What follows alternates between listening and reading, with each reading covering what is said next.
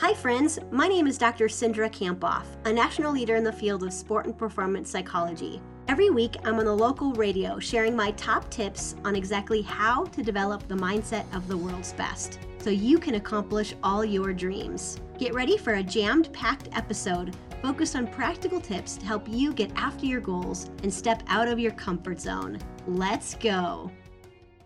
Time to check in with Dr. Cindra Kampoff today, and we talk about today how to stop overthinking. This seems to be a big problem, overthinking. And Cindra, you start us off with a quote. I love this quote by Ralph Waldo Emerson. He said, "Finish each day and be done with it.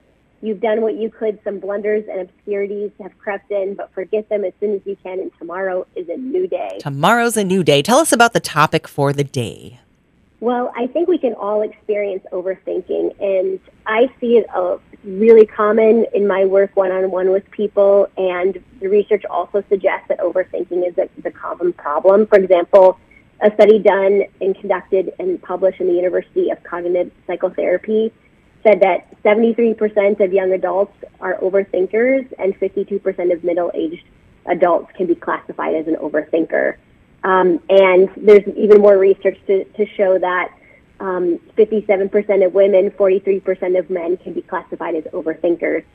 So I think today's conversation is really relevant to a lot of people. And today we're going to talk about how do you actually overcome this overthinking cycle. Well, what exactly is overthinking, though?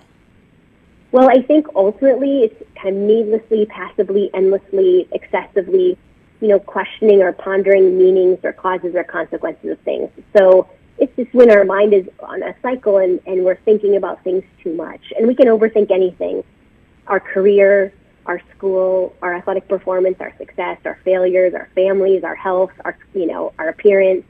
And when we overthink, we tend to ask questions like, why did I do that? Or what do others think of me? Or what did he or she really mean by that comment? So I think what's important is that we notice the overthinking and stop the cycle. So why is overthinking such a problem?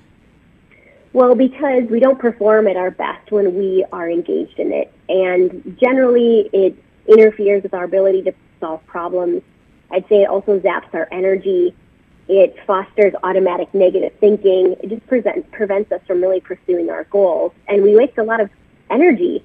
It decreases our confidence. And I think ultimately it can actually drive people away, because if you're overthinking an interaction with somebody like a coworker or a family member, that changes their relationship with you because you've overthought that. And so it just gives us a distorted, pessimistic view of life. And sometimes it can feel like quicksand, like we can't quite get out. Sure. So what do we do to reduce the fact that we overthink? Well, today I'm going to suggest kind of two strategies that you can give a try. And there's different overthinking strategies, but I think these two are really helpful for the people that I work with. The first is a kind of a short 3-step process that I talk about in my first book, Beyond Grit. And it's the acronym CAR. And so think about kind of shifting your mind like it's shifting your car. And the C stands for catch it. You just want to notice the thinking, notice when you're overthinking, and notice when you're excessively processing something. And then the A stands for address it. What will really allow you to stop the cycle? And maybe it's, deciding on one way to move forward, or directing your mind to something else, but address the overthinking. And then the R stands for refocus back to the present. And we do know that the more you notice your overthinking and work to bring your mind back to the present, it does help you reduce your overthinking. Is there any other strategies we can try? There's another cool strategy that's backed by research, and one study supported that if you have what's called like worry postponement, that's that concept, that if you make a deliberate choice to spend time worrying, like let's say if you say, okay, Thursday at 4 o'clock, it's on my calendar, that's going to be my time to worry and overthink things. Okay? Okay. So this actually is proven to work, that then you can say to yourself, well, it's not Thursday at 4 o'clock. I'm going to think about that at Thursday at 4 o'clock. And so what it does is it really just allows you to manage your worry and your overthinking and decide how it's going to impact you in the moment. And so I think that's another strategy you can try that does help me. All right. What's your final point for today? My final point is just becoming happier and really being your best. I think it does mean learning to disengage with overthinking. And every day, we experience setbacks and hassles. And so I think learning to just notice the overthinking can allow you to think like the world's best and achieve your best. Cindra, what is the power phrase this week? I notice when I excessively and endlessly think too much, I remind myself that I can worry later. I love it. I love it. Overthinking is our topic today. Cindra, if we are interested in one of your 2 books that are out right now or any of the work that you do, what is the best space to follow you in?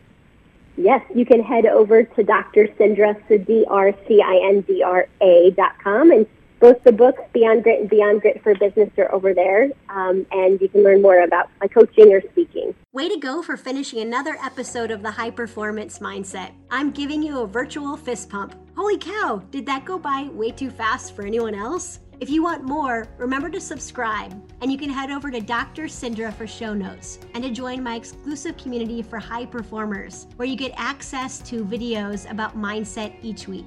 So again, you can head over to Dr. Cindra, that's DrCindra.com. See you next week.